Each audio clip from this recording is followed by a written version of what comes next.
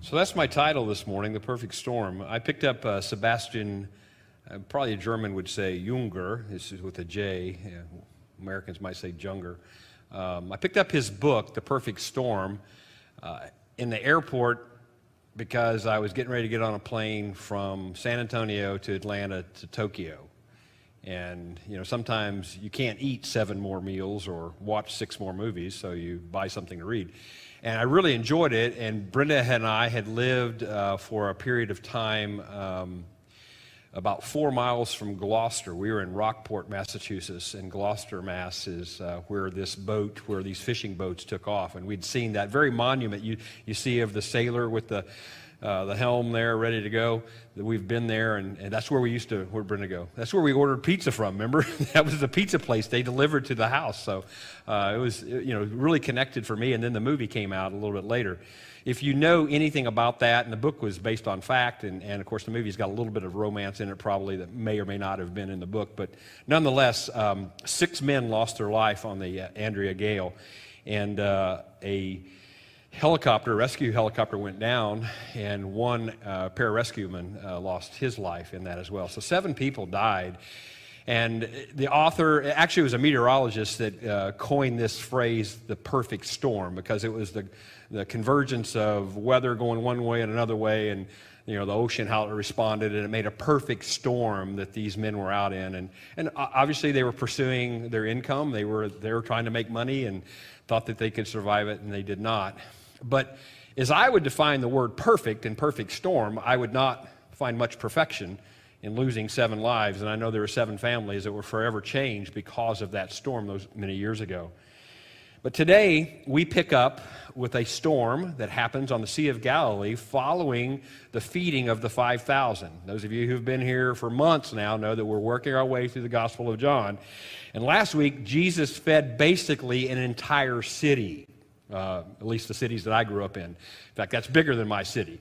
But it's 5,000 men. Most accounts say 5,000 men, and then women and children on top of that. So you can imagine how large the crowd was. And then he tells his disciples, in other gospel accounts we'll see it. We don't see it in John. I'll talk to you a little bit more about the differences between the 3 accounts that we have in the synoptic gospels. He tells these 12 men to get out and go to the other side of the Sea of Galilee. And that convergence of a storm and the Son of God for us today, in that I see the perfect storm. So if you have your Bibles, I invite you to turn to the 6th chapter. We pick up right at the end, and that's the way it works out in Matthew and in Mark, that right after the feeding of the 5,000, this event happens. So here we begin, chapter 6, verse 16 in the Gospel of John. When evening came, his disciples went down to the lake, where they got into a boat and set off across the lake for Capernaum. By now, it was dark. Some suggest that they waited and waited and waited for Jesus to come, and finally they said, hey, let's go. He's not coming, so they went on in the dark. And Jesus had not joined them. Verse 18, a strong wind was blowing, and the waters grew rough.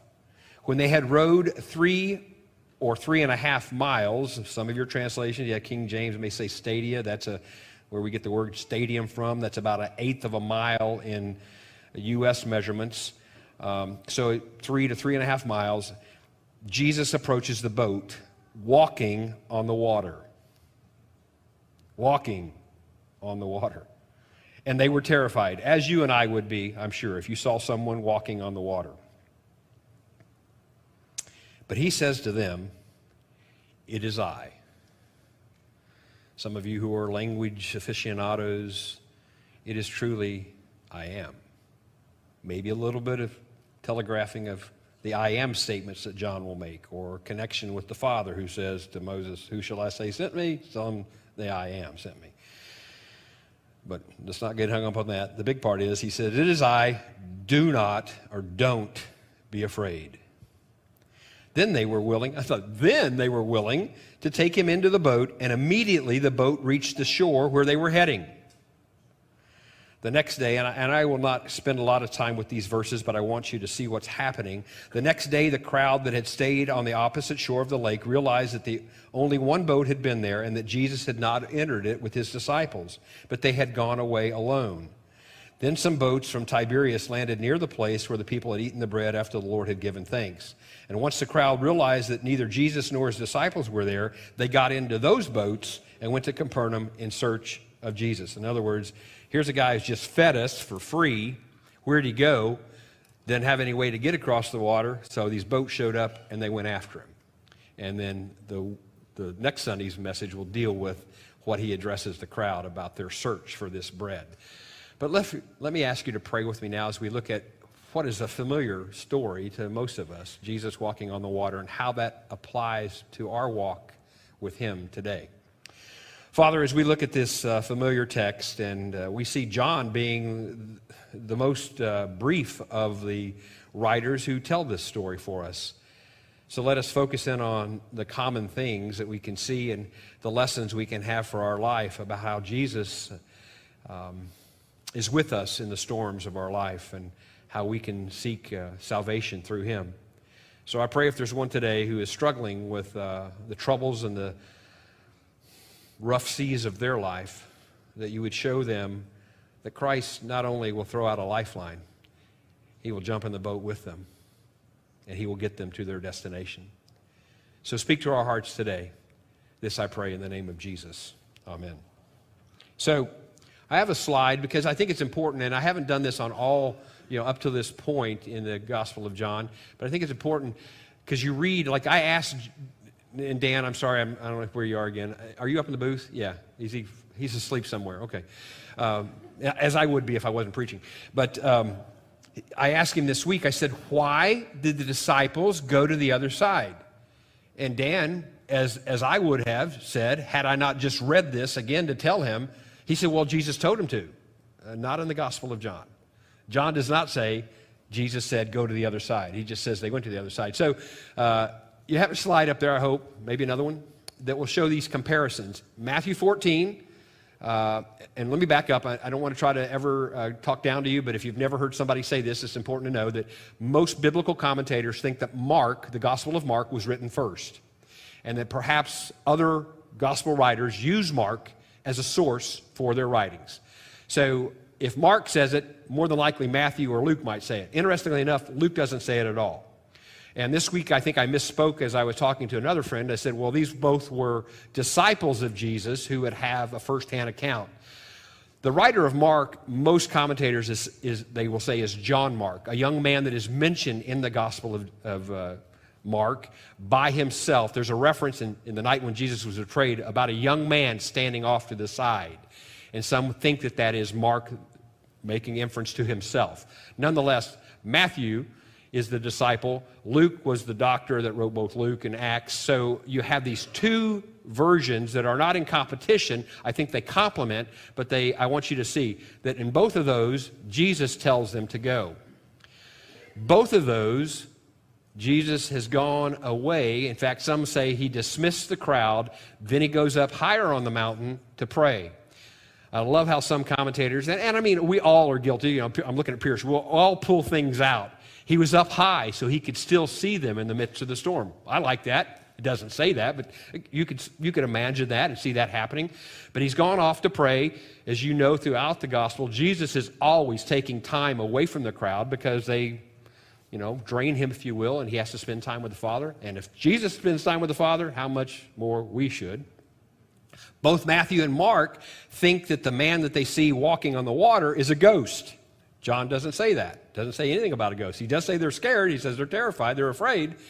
Both of those, and somehow my cropping must have not got on there. Both of them say, it is I. Jesus' response, it is I, or the I am statement. All three say it is I. All three say, don't be afraid, or something to that effect. The interesting one in Matthew, most of you know, that's the one that Peter gets out of the boat. If it's really you, Lord, if it's you, tell me to get out of the boat. And he does, and he gets out, and he walks a little bit, and then what happens? Starts to sink, and Jesus grabs him and pulls him up. And I know I've heard tons of sermons. I've probably preached them. He took his eyes off Jesus, and that's why he started sinking. And I guarantee you, if you take your eyes off Jesus, you too will start sinking. Mark says he did this because their hearts were hardened. They had not even understood that when he fed the people with this little boy's sack lunch, these 2 sardines and 5 poor people loaves. We talked about barley loaves being the poorest of poor bread. He took these like 5, my wife likes wheat thins. I don't like wheat thins. They are nasty. I'd rather have a Ritz or a saltine any day. You know, them like eating cardboard. He took these 2 little sardines. Most of us don't like sardines. To make it worse, he took 2 anchovies. A lot of salt there. And 5 bad pieces of bread, if you will, poor people bread. And he feeds over 5,000 to 10,000 people. So in this, all week long, I kept asking myself, and anybody would come in my office, or anybody I had lunch with, or anybody spending time with me, because I usually get one burning question that bothers me all week, and it may not be the greatest question from the text, it's just the first one that really comes to my shallow mind, and I think, why did Jesus walk on the water? Because he could. Good answer. He could have flown there miraculously as well. He could have surfboarded there. He could have basically said, I'm here, and then I'm there. We see that in the gospel when after the resurrection, he appears miraculously to the disciples. He could have done a number of things. He could have parted the sea like Moses did. He could have dried the sea up and walked across on dry land. But as many commentators will say, well, you know, Moses parted the sea, but God, through his son Jesus, is showing his dominance over all things, and he walked on the sea. Okay, maybe. But I still think there's even more to it, and hopefully by the end of the sermon we'll come to what that really is, and I won't be just rambling about why did he walk on the water. And there's time to pause for a second. I've referenced William Barclay before. Barclay bases some of his commentary off of John Bernard, another British theologian, who say that the Greek word epi, like my old next-door neighbor, epi should be translated beside the water. And they completely dismiss the miracle of Jesus walking on the water. But in my baby Greek class, I took 5 semesters of Greek. I cannot speak it, I can't really read it, but I do remember some of it. And I had to memorize all the pronouns in Greek. And Epi was my next-door neighbor, looking at my mom and sister, the old man that lived across the street. I started to find a picture of him, tried to, because he's a fun guy. He had a barber shop, he sewed boats, and he worked on chainsaws, all in the barber shop. And he had to be 100 years old when he was cutting my hair, because the hands were going like this, and you never knew what you're going to get out of it. And he hired, I remember a guy named like Mike that came, and everybody went to him. This is like post-Vietnam, but everybody went to Mike because Mike had learned how to cut hair in the military, and he could cut better than Epi. But Epi is a wonderful guy, usually with the, I don't know if they were Camels or Pall Malls. I mean, the no filters, dangling. I think that was dangling that's probably why he was shaking. He couldn't see through the smoke. But enough about Epi. I remember Epi because I memorized that preposition Epi to be upon. Jesus walked upon the water. Why? Because he could, for sure, but to also show his disciples that not only can I feed your stomachs physically, I can save you physically and spiritually. So today, as we look at this dominion he has over all things, Jesus walks on rough seas to rescue those he had told to go into the midst of trouble. And that's our first point for today, obedience in the storm. Let me tell you, as a preacher, as a minister of the gospel, it'd be much easier to be a evangelist, if you will, to say that once you accept Christ as your Savior, if I could tell my little granddaughter Bria, wherever she went, she got to have wet hair somewhere. Did she leave? Oh, went to children's church. Oh, well, right. Well, how many adults went with her too? Yeah. If she was in here, I would love to say to her, honey, you will never have a problem in your life. You'll never have a relationship issue. You'll have all the money you want. You'll never get sick. You'll always drive the newest of cars. I mean, if your parents don't buy it for you, Grandpa won't. But somebody will take care of you your entire life. And the only thing I can say is true in that statement, God will take care of you all of your life. But you will face troubles even if you are a believer in Christ Jesus. The question is, as I told, I think, someone earlier this morning, do you want to enter the storm and go through it with Jesus, or do you want to go through the storm without Jesus? Yeah, with him, absolutely. You know, it's like those Navy folks that are out there. Fair winds and following seas. It is not that way in the Christian life, always. Yes, there are some fair winds and following seas, but more than times, it's like shooting the rapids of life. Have you ever seen kayakers going down or, boats? I went on one. I know you guys just did one. I went one in New Mexico, and the very first big rapid, it threw everybody out of the boat. And that's the way it is sometimes in our lives. The very first big trouble with the new Christian is, do I get out of the boat and stay out of the boat because all of a sudden I thought I was in the right place and now I'm having problems? Well, you are in the right place if you're with Jesus. Whether the problems are there or not, you're in the right place when he's with you. Sometimes it's like sailing in a sailboat in the midst of a hurricane or a typhoon. You think, I'm like in the toilet stool of life. I'm circling around. I'm going to be sucked under. Where is my Savior now? Or like you're riding on the Titanic thinking you're in the luxury of life, and all of a sudden the icebergs appear. The disciples' obedience to Jesus ran them directly into a storm. Hear that again. Obedience to Jesus ran them directly into a storm. If you are obedient to Jesus, sometimes you will go into a storm that he has even sent you toward. They discovered, as many of us have discovered, that you can be both in the center of God's will and still in the storm. Following Jesus doesn't offer immunity, a get-out-of-jail-free card, or immunity to troubles. You will get sick. You will suffer pain. You will have relationships that fail. Your kids will not always be saints, even though grandparents think they will be. Your job may let you go. Your finances may fail. Your car may break down. But the storm gives you an opportunity to experience the Savior. He will help you in the midst of your trouble. Life comes with troubles, regardless of whether you follow Jesus or not. If you choose to go with him in the midst of troubles, you will have that strength, that assurance that I will come through this. Tony Evans writes, and that's a prominent pastor in Dallas-Fort Worth area. We've showed some of his videos here at the church. He writes, what I want you to know when you think about facing life's storms is that Jesus is with you if you're a Christian. You're not alone. And rather than focus on the problems, he says focus on the promises. I think that's pretty sweet stuff.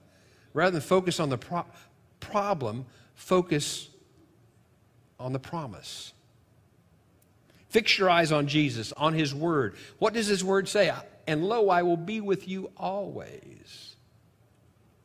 He will bring peace and calm to the struggles that you're facing. I guarantee it. In fact, I even think God has a purpose at times in our lives for pain. Not that he is some kind of sadist and inflicting it, but he wants to be able to reveal himself to us. He wants us to want him. And sometimes we do walk into these troubled times, these difficult times of our life, as these men did, and discovered that he will be there. Sometimes you may not know that answer of why you face that pain until glory, until you're in heaven. But he has promised that if we love him, he will use the good, the bad, and the bitter winds of life for our good and for his glory.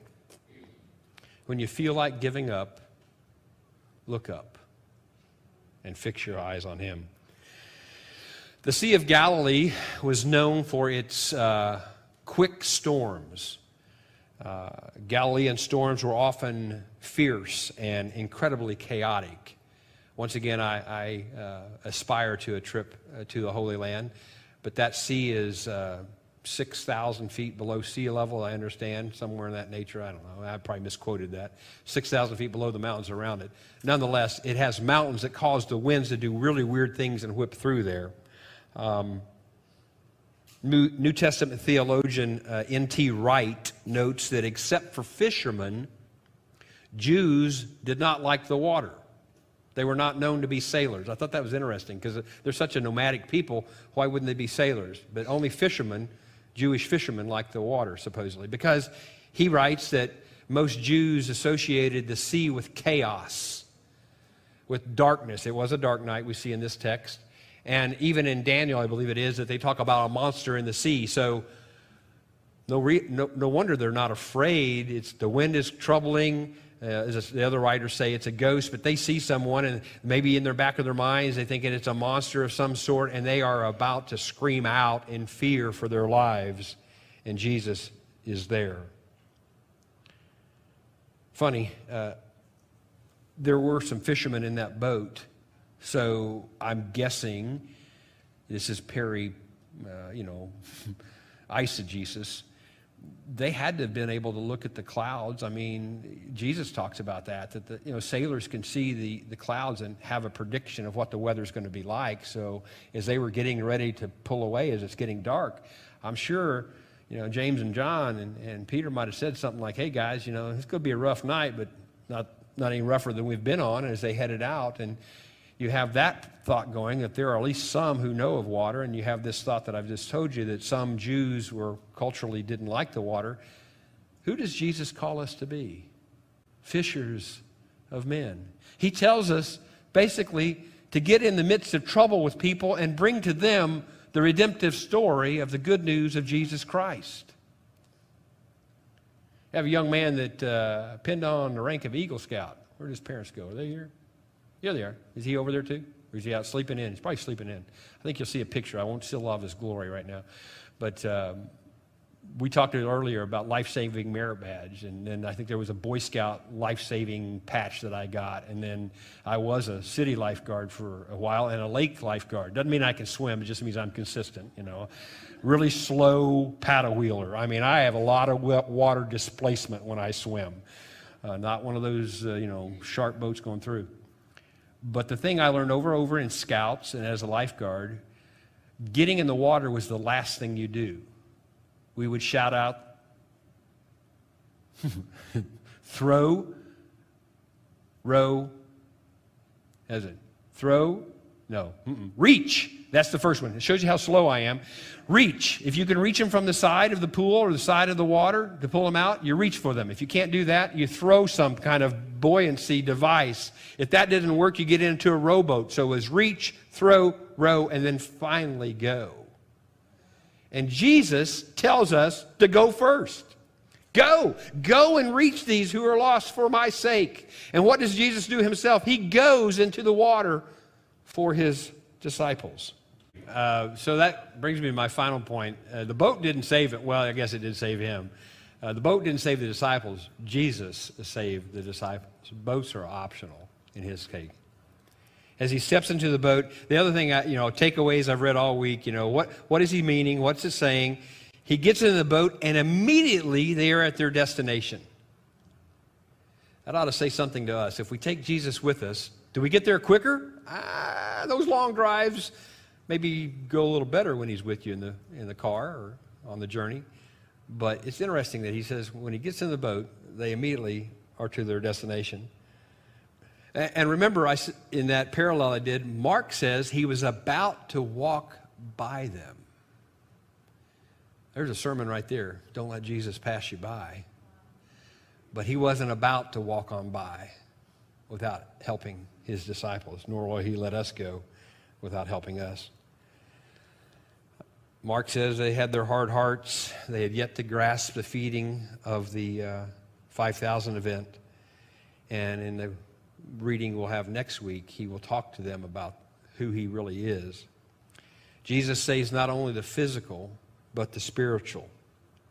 Now, I have owned 2 boats in my life. Neither one of them were very good boats. I think on the first one, I didn't even have the bare minimum that the Coast Guard requires. How many of you own a boat? I know some of you do. I'm looking at one. Don't you still have a boat? What do you have to have on that boat by Coast Guard regulations, Yeah, I don't know. Suntan lotion? Yeah. Anybody? You're supposed to have a life preserver for each occupant. That's like a bare minimum.